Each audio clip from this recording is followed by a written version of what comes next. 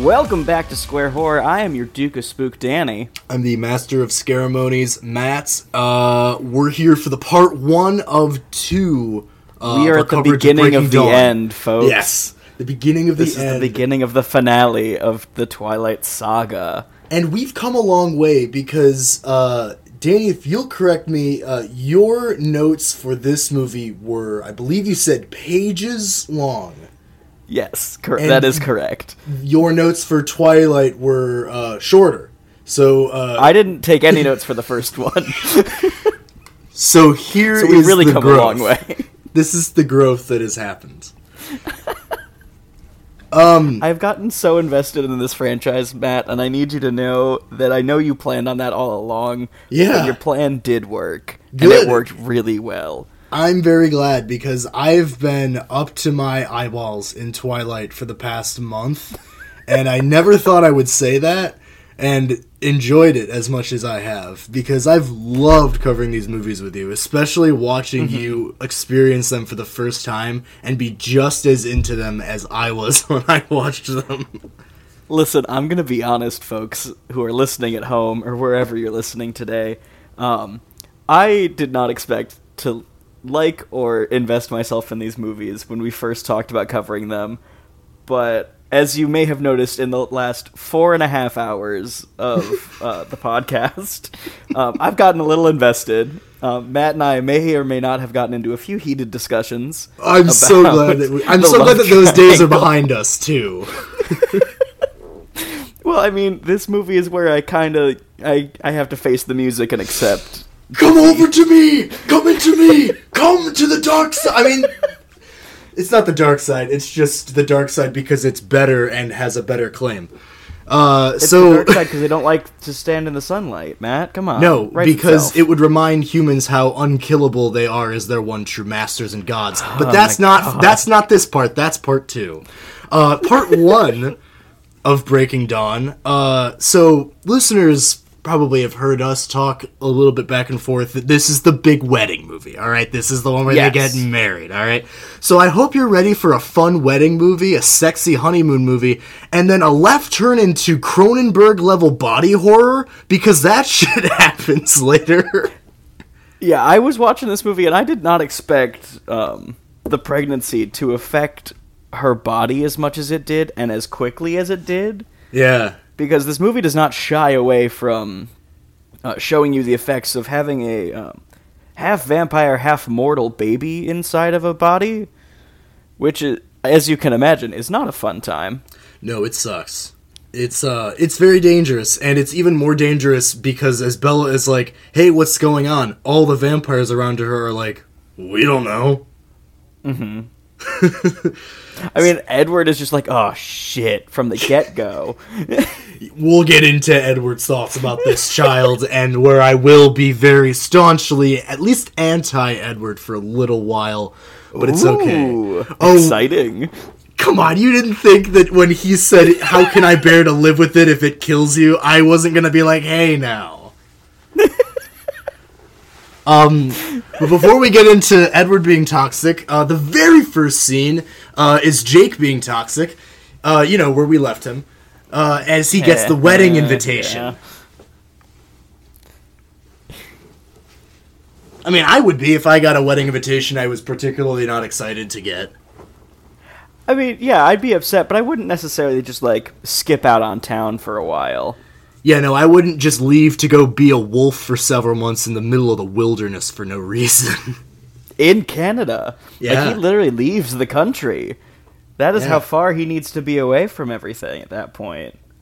Yeah. So maybe the next time that you and your loved ones are in a romantic camping getaway and you see a Bigfoot or some kind of large creature or winged humanoid, maybe it's just somebody who's transformed into their beast version to work out some of their irreconcilable emotional difficulties. Jesus Christ. So be more Bigfoot's considerate. Been all along? Yeah, it's been big dudes, okay, just losing themselves in the forest. Wait, trying is this to get another thing of where grief is the real ghost? Yes, Danny, because Mike Flanagan nailed it and nobody listened to him, but ghosts are literally just grief. and all of really the... random side note, did you see that Mike Flanagan wants to make a Nightmare on Elm Street movie? He also wants to make fucking dark... He's making a Dark Tower movie right now, and I trust him because he likes that type of nerd shit, but, like, Mike, why? He's just trying to go off and do something different now. Yeah, I mean, as long as he saves up time to write a Batman movie, if Matt Reeves still lets him. Yeah, that would be rad. But anyway, back to Twilight. Back to Twilight. For fuck's sake, please. Yeah, heaven forbid. Hey, this is a very serious... This is the wedding episode, Danny. We have to put all of our focus on high for this. I don't care how much you might not want it, but it's a good-ass wedding. And the lead-up to it does kind of feel weird. Bella, surprise, surprise, is not into huge weddings. But Alice is. And we said that Alice was going to be has fully taken over this wedding. So much so that she is trying to teach Bella how to walk in, like, 3 to 4 inch stiletto heels that Bella obviously has never walked in before and is not comfortable in. And Alice is just like, it'll be fine if you just break them in. And Bella's like, I've been trying. And we're just like, oh, this is not going to end well, Alice. Alice, this is one you're going to have to take the L on this one. I'm so sorry. This is not going to be exactly to your standards, Alice. Alice has taken so much control of this wedding that she went ahead and got herself a pixie cut, shorter than she already did, which I think looks really good on her. Everyone changed their hair in the last movie, and it kind of threw me off. But I kind of like it now that, like, they're doing all a bunch of... they're just doing a bunch of stuff. Yeah. But yeah, like you were mentioning, Alice is ordering everybody around. She's quite a taskmaster. Doesn't anyone have vision? Doesn't anybody have real vision? Thing she says. Well, especially when they're all, like, carrying around enormous stumps of trees, just being like, where do you want them? Yeah, it's by the aisle. What aisle? Ugh. The plights of a party planner. Oh my god. So the Cullens are taking this wedding very well because they're just so positive. They try their best to be very, very positive and supportive. But surprisingly, Edward is kind of still feeling like, hey, it's not too late to change your mind. He's still trying to make her change her mind, despite them actively setting up the wedding. Right. It is too late, my friend. He may still have cold feet, but Bella sure does not. So in Edward's final ploy to kind of tell her... He's come late to the party of vampires in the Cullen family telling Bella that being a vampire is terrible. And we learn a little bit more about Edward, which, just like his siblings, makes him so much cooler. Because he hasn't told us everything. During a period after he was made, Edward left the family for a while and killed people. And I think that it's really cool. But not just anybody. Exactly. Yeah, Edward was very poignant about how he would only kill murderers. So, like, in a flashback where he's shown him, it looks like he's hunting a woman who's leaving a movie theater, but we find out that he's actually hunting the man who is hunting the woman who is leaving the movie theater, and he kills the man before he can attack this woman. So, like, I have in my notes, I'm just like, Edward, it doesn't make you a bad person if you killed murderers while you were, like, trying to try out blood. Yeah. Like, that's actually, like, the best way you could have gone about it. Exactly. Like, if there was one way that you could have told us that you killed a bunch of people, that would be the definition of the way that everyone would agree with you. It also speaks so much to his chronically insecure character that he went to go see The Bride of Frankenstein, which is a great movie, but is all about how the Frankenstein's the creature believes that he is not worthy of love due to how monstrous he is in his upbringing. So he kills himself and his creator and his loved one, which we can start to see some of those underpinnings of Edward believing that that's the solution to a lot of things going way back then. But Red Eye Edward, I think, is peak tier Edward. It was very cool. It was very interesting. I will give you that. It doesn't sway Bella, though, as it probably didn't sway any of us to learn that he was even cooler than we thought. God. Oh, is this right before... the guys show up and they're like, we're gonna take Edward for our bachelor party, and it's just them hunting animals in the woods. Yeah. Well, yeah, I love that they're just like, throw him out or else we're coming in to get him. And I'm just like, please don't destroy poor Charlie Swan's house. Yeah, Charlie Swan is really funny in this, though, because so Bella's mom is coming for the wedding, so her and Charlie, we get to see a little bit more of their dynamic, and Charlie is really suspicious when he's at the Cullens' house. His detective mode is on. He just looks at the grad cap art that they made, and he's just like, that's fucking weird. Yeah, and the mom's just like, oh, that's cute, and then doesn't think anything of it.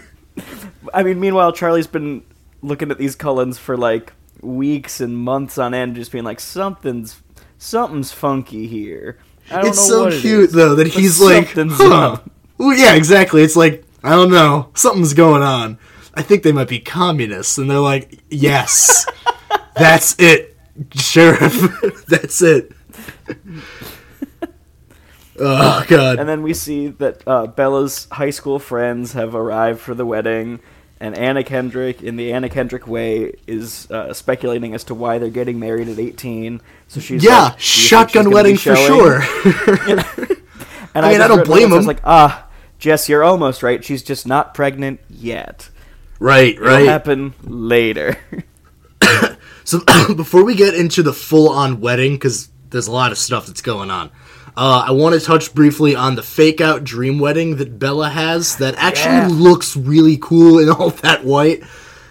I really, at first, didn't like the white tux on Edward, but then seeing everyone else in full white outfits, I was like, oh, this is actually really interesting, especially once you get the difference between the all-white outfits and then the blood and roses being the only pop of color in the entire shot.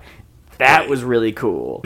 So Bella has, they're not quite like prophetic dreams, but they do serve to kind of outline exactly what, you know, the dilemma of that she's going through is like. So, you know, she knows that after they get married, Edward's going to turn her, and it's very soon there will come a time where she craves blood more than anything.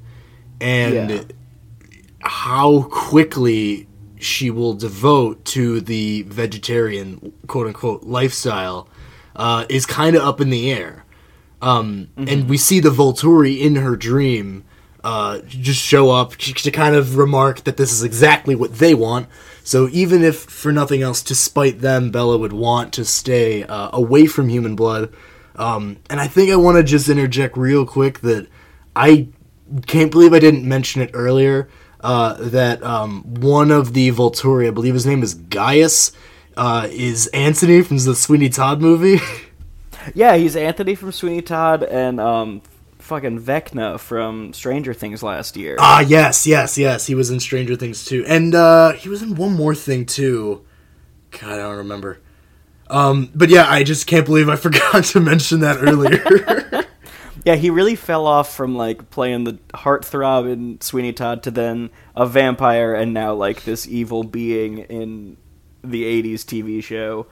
I mean, but if you look at Sweeney Todd, he was already, like, lit pale enough to be a member of the Volturi. He just didn't have, the killer instinct or the disregard for human life that the Volturi have. No, because he wasn't Sweeney. He was still, like, happy-go-lucky at that point. God, can you imagine Sweeney Todd as a vampire? Yes. Damn. I actually really can't. That would be really interesting. Oh my God, we're putting a pin in that conversation. We'll circle back to that later. Okay, so I do like the wedding. I don't know what your thoughts are about it, but I like it, and I've got a lot of notes, but I want to see where you're at with it first. Oh, well, I actually don't have a lot of notes for the wedding because I was just, like, actively watching it. My first note about the wedding is just when Edward finally has his toast. And it's actually really cute. And dude, the toast! This was the first point where I put in my notes, verbatim, oh no, am I finally actually going to change sides? Oh no! A little bit, yeah. It starts with his little toast. because it's really sweet, and it's like genuinely the best thing he has said thus far in the franchise to and about Bella. Yeah, he was all honest. the other things he's said that are like quote unquote nice about Bella is also him like choosing to brood, but this is the first time he looks like happy when he talks about her, because he's finally accepting happiness in his life.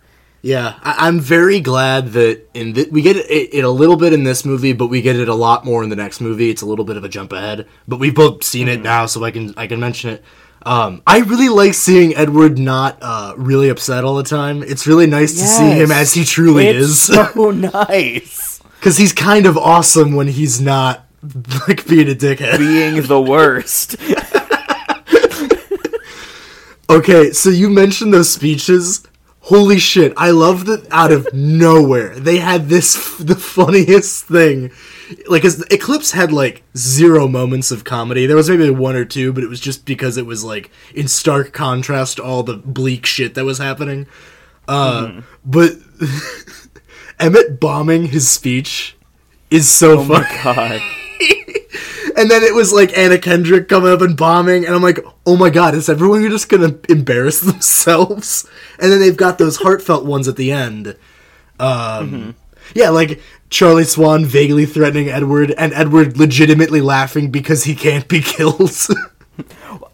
I mean, Charlie is not vaguely threatening. He is full-on threatening Edward, being like, I know how to hunt, I have a gun because I am a police officer. Right. Do not mess with my child. But Edward, yes, is laughing. I was like, okay. Oh, he couldn't stop me. Bella's mom goes up and like sings or something. She's like so cringy too. It's so funny. A lot of cringy moments at the toasts, which honestly feels like very real. I loved it. That feels accurate. It was so funny. Because the rest of the wedding, like the actual ceremony, the venue is out in the woods. The lighting is somehow perfect. Charlie Swan crying. I'm not crying. You're crying. Yeah. That was a little nice. During the procession up, one of the people in the aisle, you can see they linger on her for a little bit. It's Stephanie Meyer is there, the author of the books. Oh. Also, nice. To call ahead for the next movie a lot more so, but we see that the Cullens bring other vampires to the wedding. And the other vampires are going to take up at least 60% of the next episode, because they are all individually deserving of their own franchise. There is so much to each and every one of them. Right. Oh my god. Like, we don't even meet the legitimately cool ones yet. Yeah. It's just cool that they're new. But it's noteworthy because I don't remember any of their names. I'm sorry. I promise I'll look them up for the next movie. But the Cullens kind of call them their cousins from Alaska. Oh, yeah. I mean, because these ones are important because one of them is a woman named Irina who was mating with Laurent, who was the vampire from New Moon that was murdered by the wolves after he was like, hey, Bella, Victoria's still totally got a nut against you, so I'm just going to kill you very quickly, and then there will be no problem. So Irina and the other vampires who are not used to the wolves have a lot more negative feelings towards them, especially the fact that Jake and some members of the Path, including Seth, are in attendance at the wedding. Seth is there. Oh, sorry, Seth's there. Because Jacob shows up a little bit after that. Right, he shows up like later Edward's on. little present. We gotta get to that in a second. But I love that scene so much. Actually, that's it. I just wanted to mention that these vampires are going to be important, and their nut against the wolves specifically is going to be very important in the next movie. Yes. So they're here to establish that there are other vampires that the Cullens know. I believe most of them don't drink human blood. I don't think I saw red eyes, so they might keep the custom not with to. Their cousins. Not with their cousins. Okay. All right, let's talk about when Jake came, man. Best man couldn't find a tux. Oh, God. I love this scene. Because initially, literally in my notes, I was so petty. I was like, Jake came. Yay? The vibes seem okay, and he's Is he happy for her? Edward's giving them privacy, green flags. And then he talks about the fact that he's been doing wolf stuff for a while, probably to balance his shit out a little bit. Mm-hmm. And we see legitimately that Bella misses him. And it's a really big bummer that they kind of have been like, it's great to see you, but like, this will probably be the last time that we see each other. Mm-hmm. And it's really sad, legit tension of like friends that miss each other. And I really miss that part of their relationship. Well, and it gets to a like kind of bad ending because Jacob finds out that Bella's thinking about spending their Edward and her honeymoon together, as many honeymooners do. And Jacob's like, "Are you fucking crazy? Like that could actually kill you. Like if he just how do I like politely say? I don't know if there's her. If he screwed her with his vampire strength, he would kill her. Yes. And I noted them like, yes, there's the Jake we know. I mean, granted, this concern is like a little bit more valid because it's not that he's upset that like they're going to have sex. It's that if she has sex with him while she's still human, she could very easily just like crumble, like bones wise, like he crushed bones. Yeah. And he's just like, maybe just wait until like you turn. Like maybe don't do it while you're human. And she's like, no, I'm not gonna do that. And so Sam Edward shows up to rein him like, in, and he's like, dog, we gotta go. And then, okay, the wolves are weird in this movie for me, especially Sam. So Sam is the one that's kind of like, bro, you just gotta like let it be. You know, she's gonna turn. It's shit, but you know, like we're cool with the Cullens now. Like, there's not gonna be any we don't have to kill them because they turn Bella. Like, even they're like, dude, treaty or not, like we're not gonna kill these people. They helped us. Like, we're not gonna do that. So for now, at least, the wolves are like, you need to check yourself. We would never harm the Cullens ever. Yeah. They're our good friends. Because, of course, they change their mind later. But for now, Bella exit their wedding. Bella and Edward exit their wedding doing that weird thing where they leave right from the reception to the honeymoon. Like, who the fuck do they think they are? Come on. Also, their honeymoon, courtesy of Carlisle, is a whole ass island to themselves. They're in Brazil, and Carlisle, like, bought an island that he named after his wife. And then gave it to them for honeymoon times.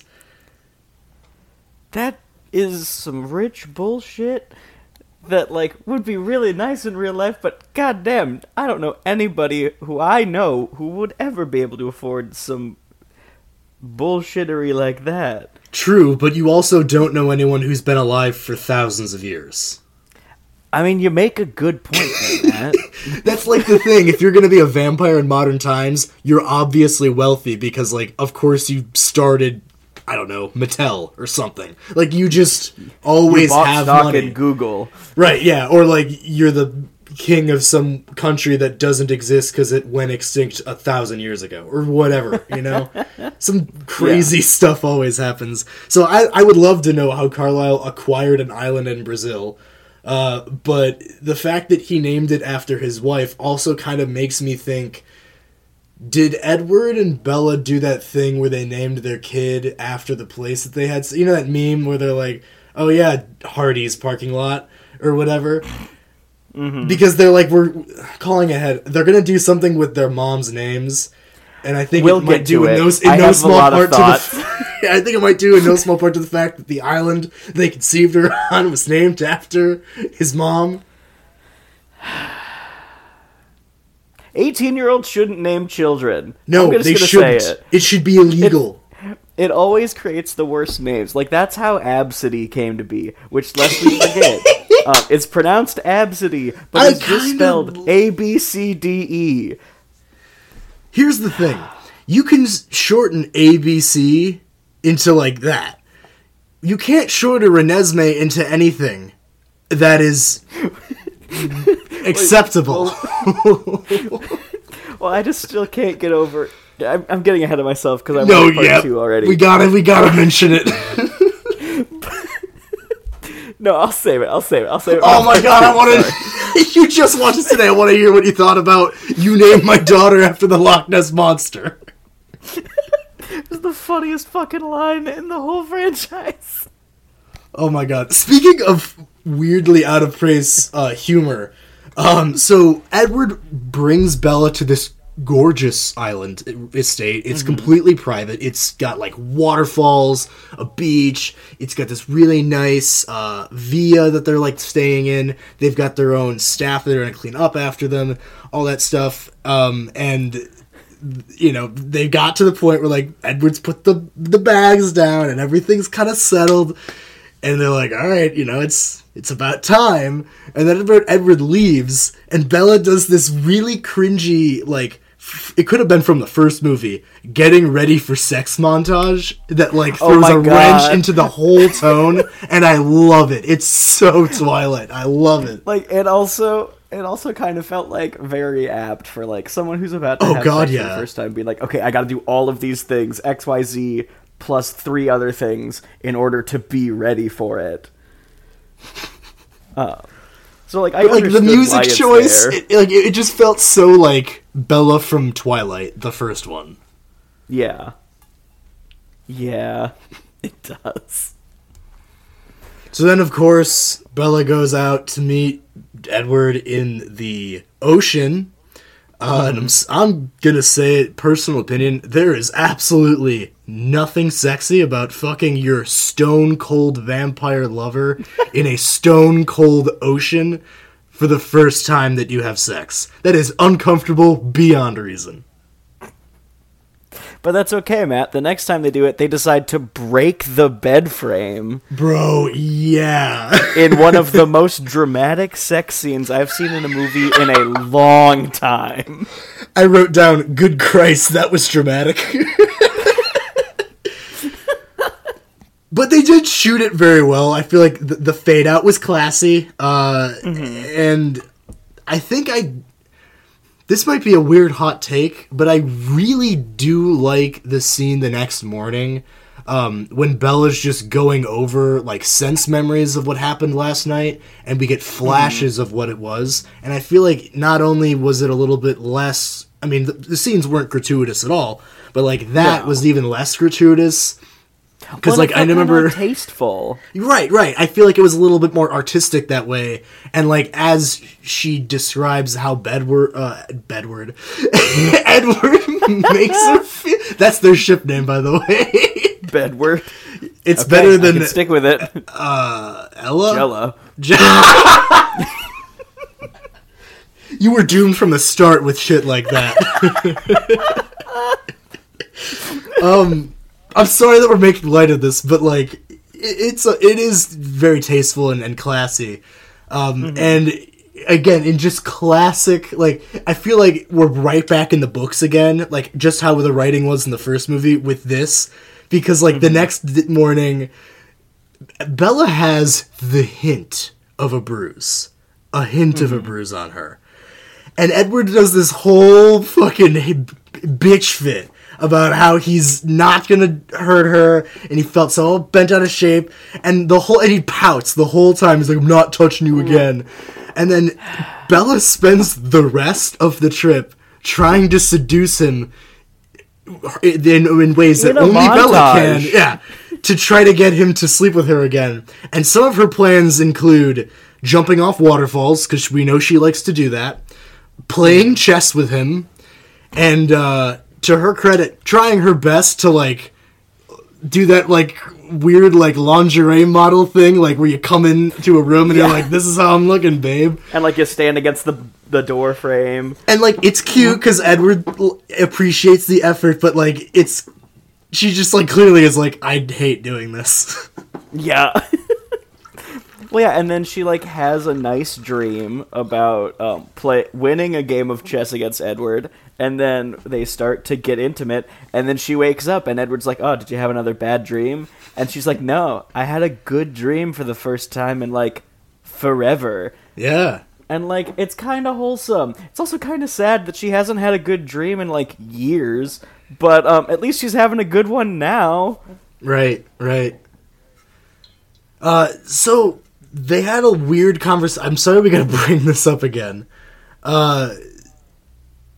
Can and does Edward actually get, like, pleasure from the experience? Because it seemed like, because he doesn't sleep or get tired, like, he's not gonna stop, right? This is weird gray area, and I'm only convinced as a student of biology, vampires can't get tired. I would wager that probably means they cannot climax. So, But the issue therein lies. right. So, like, he can't... So maybe that's why they're like, Bella will die. Because it'll be like, well, it just won't end and your heart will give out. But I do say... I kind of just stopped thinking about it. And I just kind of said that he should nut up and leave some marks. And then after that, my immediately next note was, yeah, go make her breakfast, you patsy chess-playing motherfucker. Not to knock chess by any means. I say Queen's Gambit did not run so you could shit on chess on this podcast. No. Honestly, little did we realize Twilight Breaking Dawn Part 1 walked so that Queen's Gambit could run. Right. And honestly, I think Edward's only red flag in my book at this point is that he's just a vanilla bitch. Not to kink shame, but, like, that's really the only problem that I think he has right now. Is that he's just not willing to get a little rough. I mean, granted, if he were to get a little rough, he has the potential to literally break her. I wonder if there was only some way that we could remedy that, where they can have sex where they don't die. Is it maybe biting her, Edward?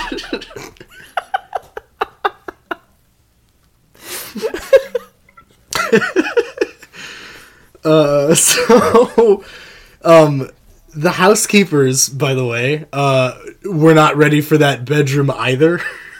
Oh my god. That, again, this movie has a lot of, like, interspersed comedy throughout it. Like, it's a team of two people who are the housekeepers. It's a husband and a wife. And the wife is convinced that Edward is a monster, which is not incorrect. And she's actually, like, yelling at him that he's a monster, while the poor guy is in the background taking out the bed frame piece by piece. He's like, listen, honey, if he is a vampire, he clearly doesn't burst into flame in the sunlight, so we can't kill him, so why don't we leave? We just need to... We work for this man at this point. There is no escaping it. Right, like, I think that's kind of cool. The last two movies touch on that the Cullens do have human, like, go-betweens that they will use for conducting business within the human world. Like, to make new identities for themselves, to staff extravagant residences like this one. But it's interesting because whatever this woman thinks that Edward is, he is. So he's just like, oh no, she just thinks I'm some kind of, like, blood-sucking monster or whatever.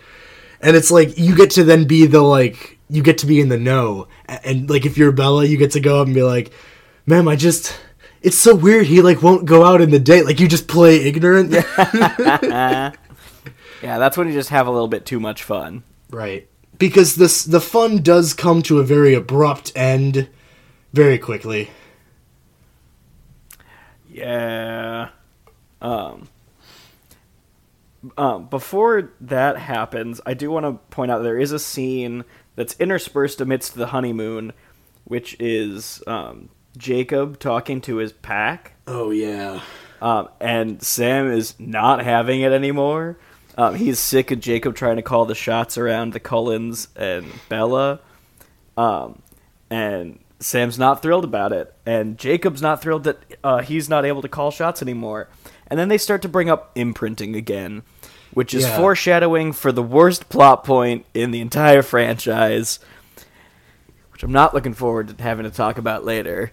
I am looking forward to talking about it because I know. Upon a second I know it's viewing, vindication for you. Here's the thing, though. I feel like you'll be pleasantly surprised, because by that point, I feel like Jake is a completely different character, but the way that they frame the imprinting and the way that they deal with it, I feel like is not as bad as I remember. Okay. Like, I bought it, you know? Is that weird for me to say? I don't know. We'll get into it when we get a little bit closer to it. But we're back to the island of Esme. Bella makes herself some food. She makes herself a little bit of chicken. And then she gets sick. Must have been bad chicken, right? I mean, what else could it possibly be? She's late on her period, which is another strange thing. Yeah, it's only been like 2 weeks since they got to the island. It must be late. What could that possibly mean if she's getting morning sickness, periods late? By this point, Edward it has eyes big enough to bulge out of his head. He is so shook. Bro, they are saucers. And saucers. It doesn't help the fact that Bella's looking at him being like, can that even happen?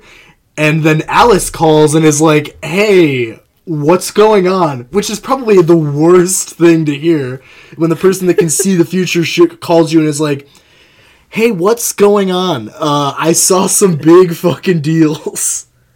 Well, yeah, and then they have to call Carlisle and be like, can this happen, Mr. Doctor? Please tell us. Yeah, right? Like, Edward is like, we had a speed pack. Get the fuck out of here, because we are absolutely fucking screwed. And it's very important to note that his last words on the whole matter, on their entire trip home, are, Carlisle will get that thing out. And I'm glad that we're already calling it a thing, because, good God, the kid's really creepy looking for a bit. That CG baby is going to be instilled in my brain for weeks. I think there's two different thoughts on why they did that. And I buy one of them from like a storytelling perspective, so I really hope it's that one. Mm-hmm. I was talking to one of my friends yesterday about Breaking Dawn, and she was telling me that due to the nature of the hybrid, like that this child is, that we'll get a lot more into, it is part vampire and part human. So it's a little bit like Blade, where it's not like a hybrid from Underworld where it can do other weird shit. It can do vampire stuff, and it's just got a weirdness about it. And I feel like to make it a CG face on a baby was done both to show that it's a fast-growing creature, so that the child that they have for Breaking Dawn Part 2, it's like, yeah, that clearly looks like that was her as a baby, but I don't really see why that matters. So I view it more as, because this thing is growing very quickly and is of some higher level thought before it's even born, they wanted to illustrate that it could, like, emote. And you could see that it was, like, understanding things. Now, the technology was weird, but that made me feel a little bit better about it. Yeah. Well, and, like, this also kind of is when the movie started to subvert my expectations, because much like a very different film, Dirty Dancing, I didn't realize there was going to be... What? Listen, there's a point. There's a point here. Okay, yeah, please. Much like the movie Dirty Dancing, I didn't realize there was going to be a plot point around the concept of abortion. And, because lest we forget, that is a major plot point in Dirty Dancing. Yeah, I don't remember the last time you watched that movie, but I forget about it every time until I'm watching that movie. And it goes so far as to, there's even an argument between Rosalie and Alice about calling it a fetus versus a baby. Yeah. And I was like, damn, this movie is ahead of its time in 2011. So this is an argument that people still have to this day about so many things on that topic Right. that That I is am a not whoa, qualified to talk about. whoa. Because I feel like it was more that she was like, it's a fetus, which is just the definition of a living, growing thing. Because a lot of the Cullens are with Edward on that this child, whatever it is dangerous and they need to get rid of it. Because they don't know what it is. And that's like the big thing, is that vampires have been around for a long time. Specifically, Carlisle has been around for a long time. And he doesn't know what this is. Like, this doesn't happen. And a lot of the Cullens are freaked out. We'll jump ahead just to mention it right now, the reasoning. We don't find out about it until later. But a lot of the Cullens are upset because we will come to find out later that the reason the Volturi were invented in the first place was to curtail what they call immortal children, which is the concept of a vampire who is very lonely, will turn a child who will never age, and only knows violence and chaos. And is the, like, eternal death machine as a child. It is like severe bad vibes. So the Volturi were created to destroy them. So the Cullens obviously are like, well, the child is being born, so it wasn't turned. But the Volturi won't know that. All they're going to know is that there's a child that was born of this union, which sounds suspiciously like an immortal child. So everybody but Rosalie and Bella want this child gone. And I feel like it's very interesting that Rosalie is such on Bella's side for this. Because we note from the beginning of this movie, before the child's even a thing, that Rosalie and Bella have a much deeper connection now. I realized it, I think, later in this movie. It might have been the next movie. But with Bella having this kid is the closest that Rosalie will ever get to living that dream life she had when she was still human. Exactly. So that's why she's so here for it, is because not only will it add to their group, but also it gives her a chance to finally live out this dream that she's had for millennia. Yeah. There was a bit earlier on, too, when Bella was getting ready for the wedding, when Rosalie was helping her with her hair. Bella's mom came in, and when they gave her the brooch, they're like, this will be a family heirloom, you can pass this down to your children. And I caught the look of absolute heartbreak on Rosalie's face watching Bella's mom talk about Bella's future children, because obviously that's not something that Bella can do, theoretically, as a vampire. And it was just another thing that reminds Rosalie that she's never going to have children. So I think you're right. The fact that she's got the proximity to this child at least makes her a healthy ally, because when they get back home, Bella calls Rosalie because she's like, bro, I need you to back me the fuck up because Edward wants this out as quick as possible.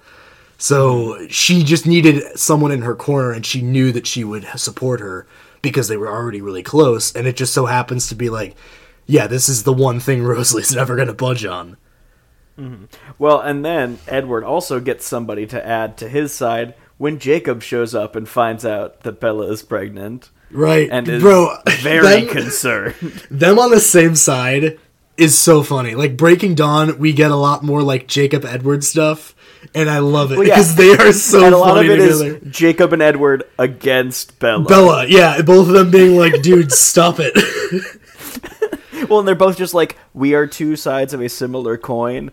You just need to try to argue in your way before I try to argue in my way with Bella, just so the two of us can have the same idea going at it differently. Yeah, because Edward even asks Jake to talk to Bella to get her to, like, talk her out of the baby. Yeah. And Jake's like, listen, why do you want to, like, keep it at all? Like, he's just coming in genuinely curious first, but he leaves and they're like, we gotta do something about that fucking baby.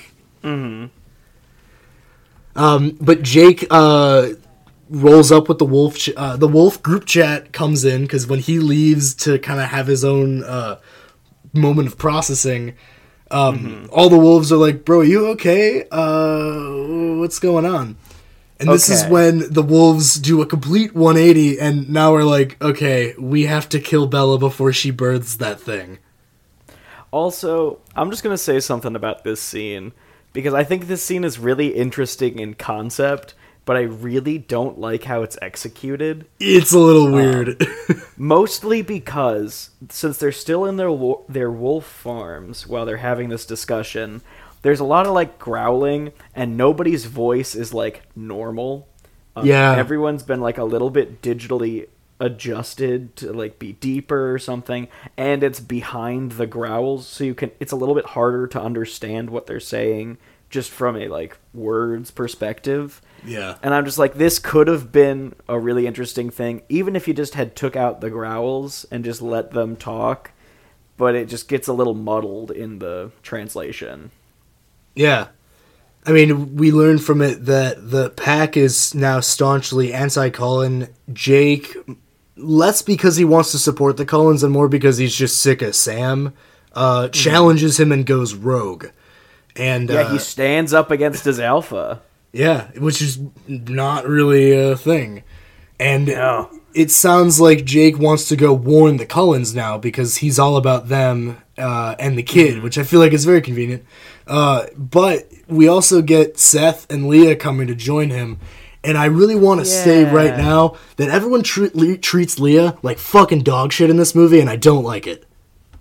Yeah, I mean, like, Leah finally starts to get an arc now that she joins Jacob instead of being with the regular pack, because she's just so sick of being, like, viewed as this one just, like, person who's hung around despite everything.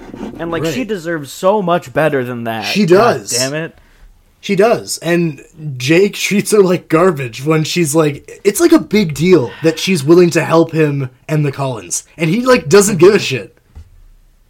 Yeah.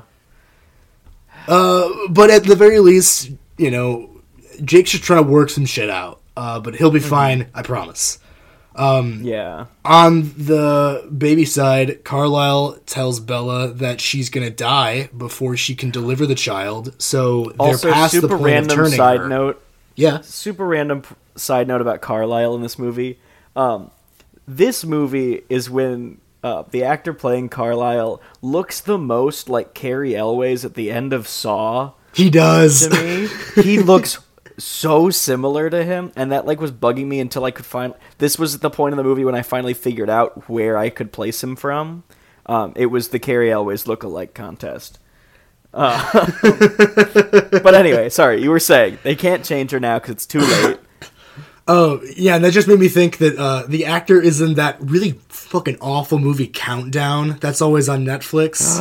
No. Yeah, don't watch it. It's not good, but he's in that movie. Oh, Countdown.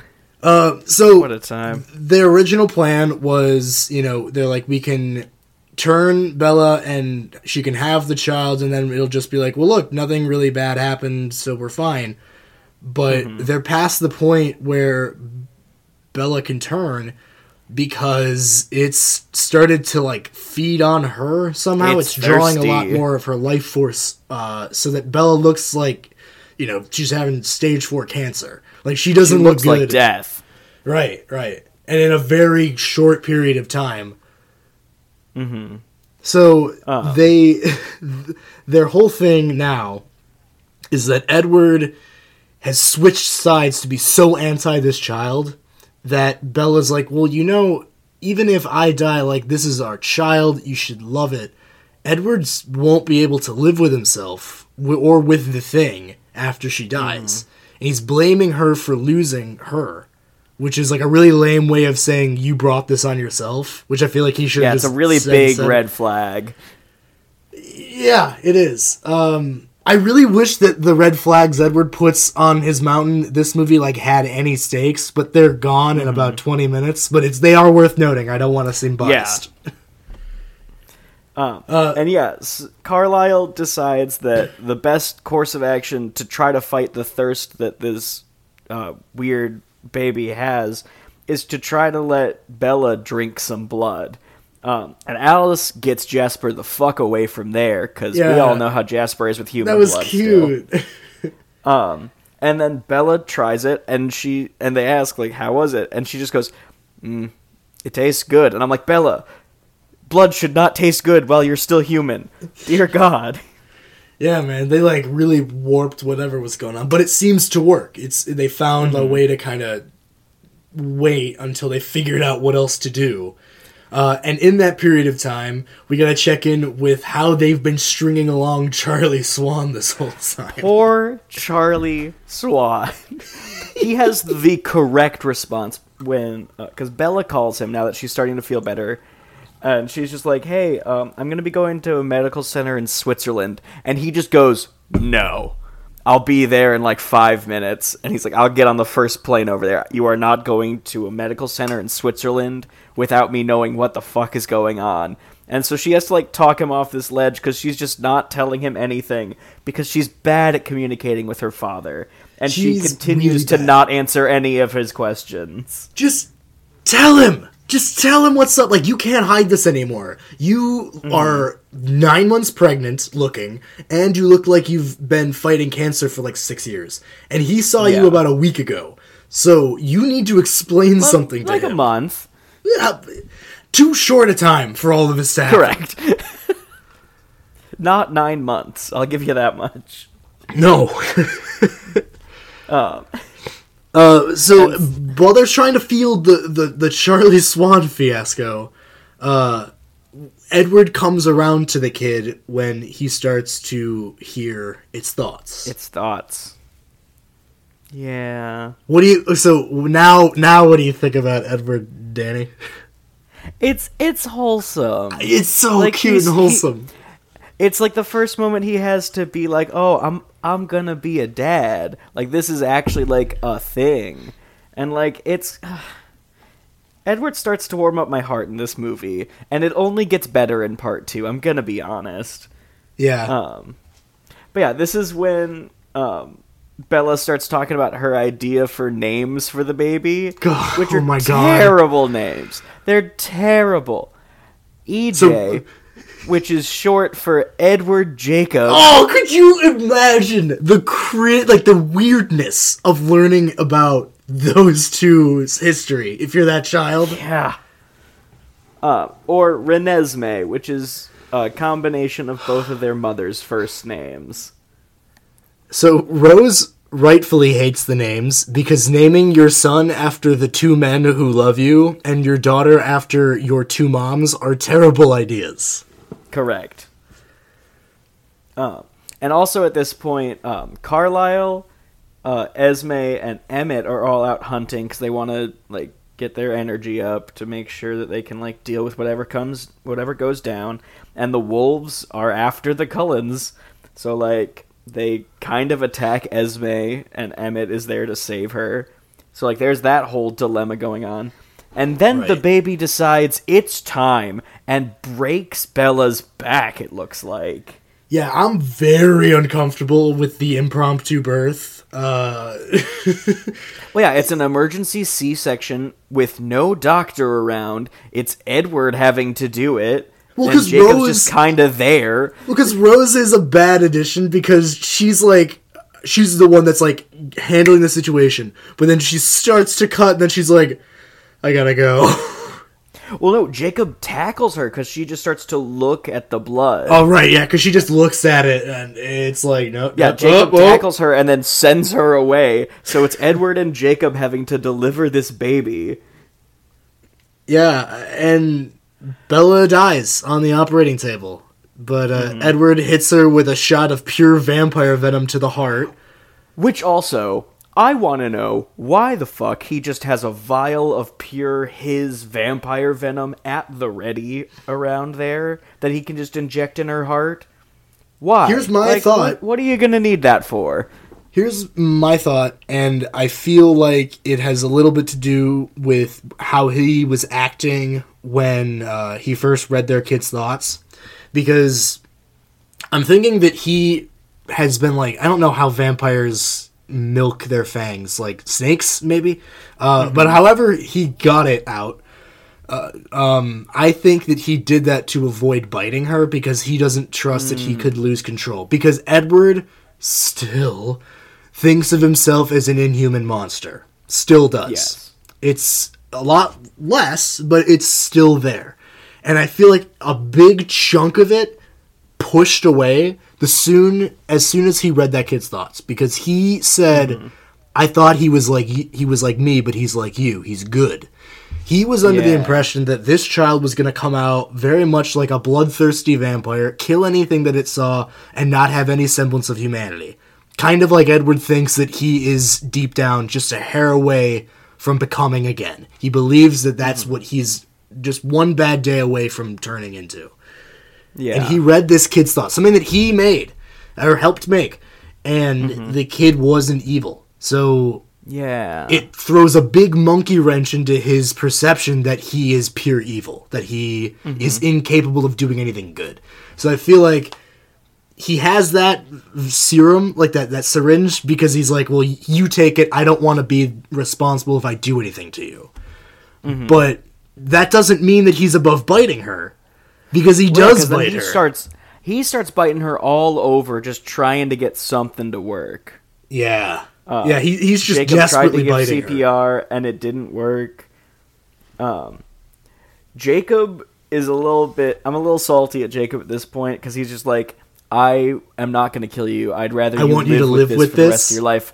And I'm just like, Jacob, now is not the time. Edward is actively trying to save her life right now.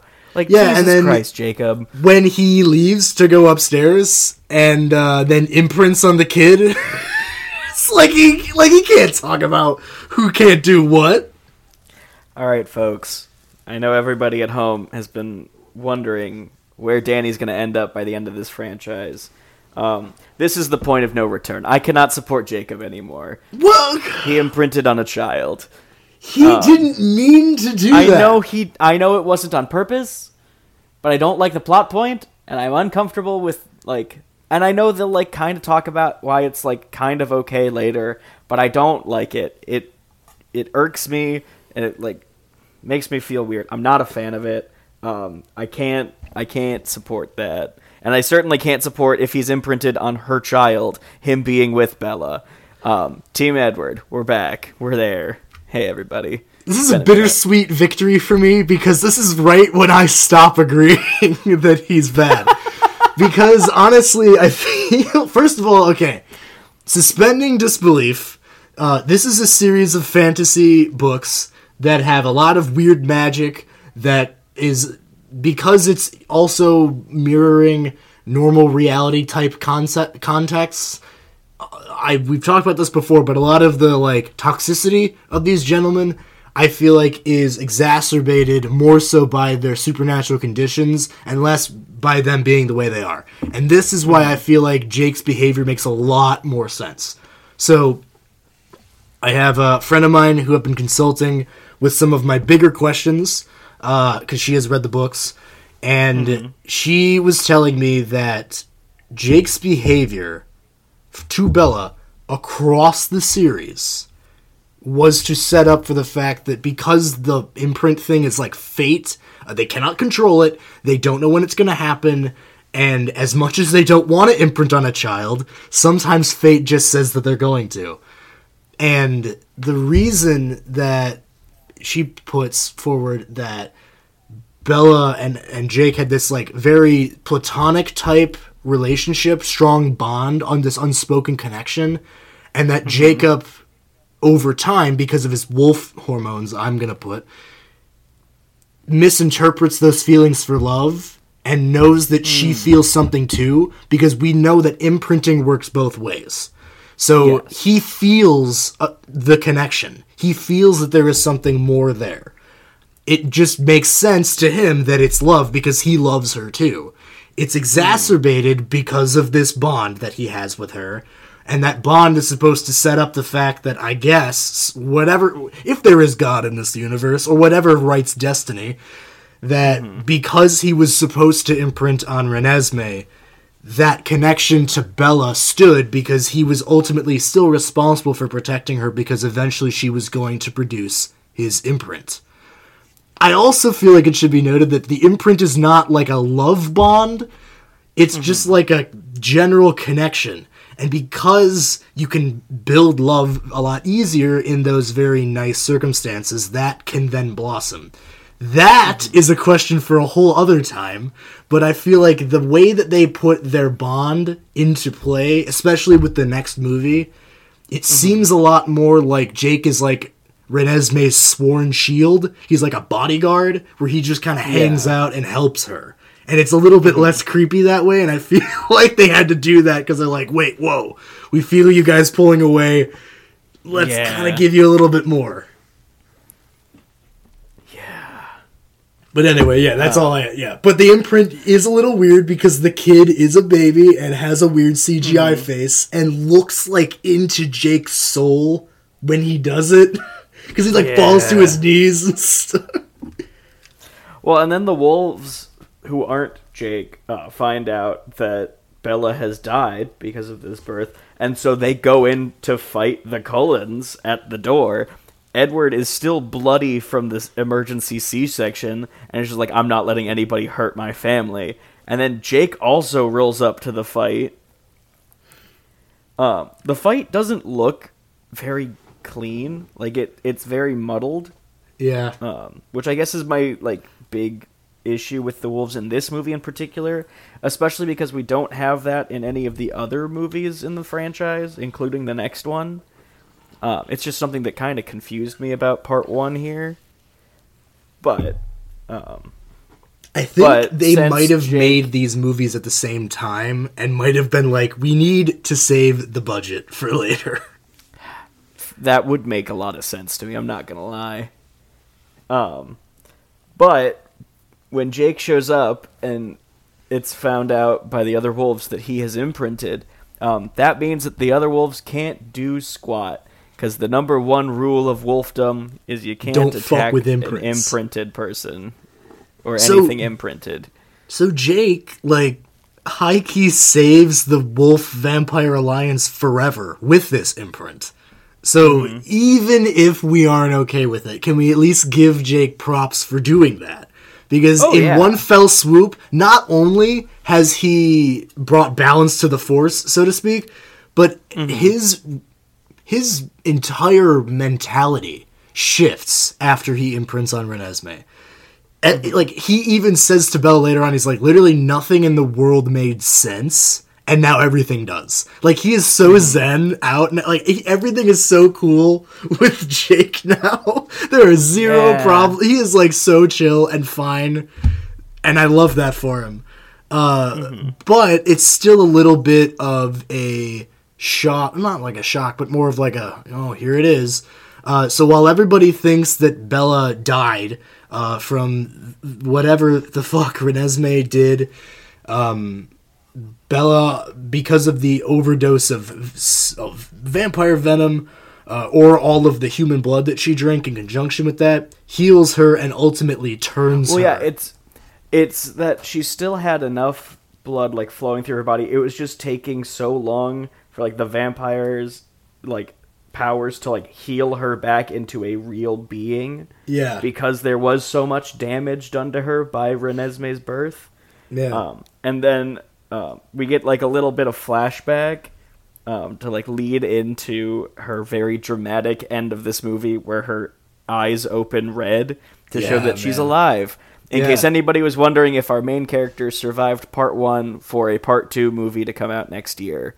Right. Well, she didn't, in a way, but now she got what she wanted. She had the baby and she got turned, and no one, like, really had to change her in a way that would have been like, oh no, I almost killed you. Mm-hmm. And then, this movie pulls out a first for this franchise, in that it confused me while I was watching the credits and finishing up my notes, because it said, with Michael Sheen. And in case you hadn't noticed, we haven't talked about Michael Sheen or the Volturi really much in this movie. And that's because he shows up in a post-credit scene that the Volturi have. I didn't see this. What is the post-credit scene? So in this post-credit scene, it's like one of their, like, human interns they have at their, like, little castle thing that drops off a note to Arrow.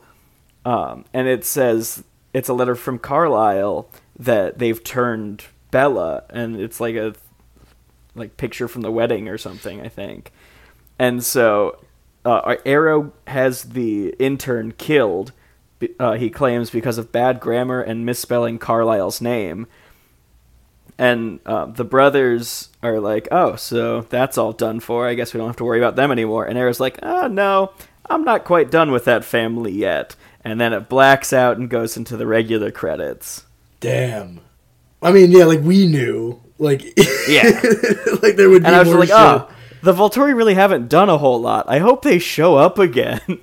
Dog, do they do a lot? And they show up. I'll tell you that much about part 2. They certainly do all come to a place. Mm-hmm. But the last bit in the movie that I think is really cool, though, is all of the Cullens and Jake hearing Bella's heart stop. Mm-hmm. I think it's really cool, because then because obviously when they're vampires, they don't have heartbeats, they don't breathe, they don't really do anything that humans do. So this was a big deal that now we get to see Bella at her absolute best all around. Mm-hmm. Because Bella as a vampire is so much better than anything Bella has done up until now. Correct.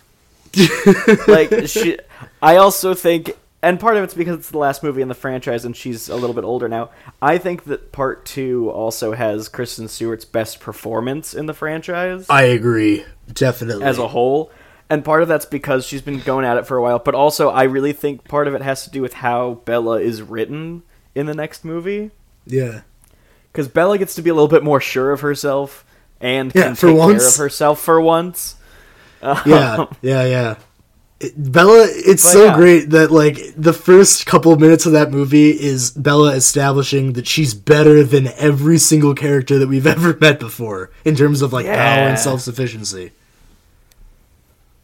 And yeah, tune in to the next episode for the grand finale of the Twilight Saga. Yes, Breaking Dawn Part 2, it's a big one, guys. Strap yourselves in. We're going to have a lot to talk about in that next episode. I'm very excited for it. Me too, man. But right before we go, I can't believe I forgot this, but I just want to note, so this movie obviously came out in 2011. It did. It was directed by Bill Condon, because we've just been mentioning the directors of all these other movies. His second movie ever was in 1995. It was Candyman 2, Farewell to Flesh.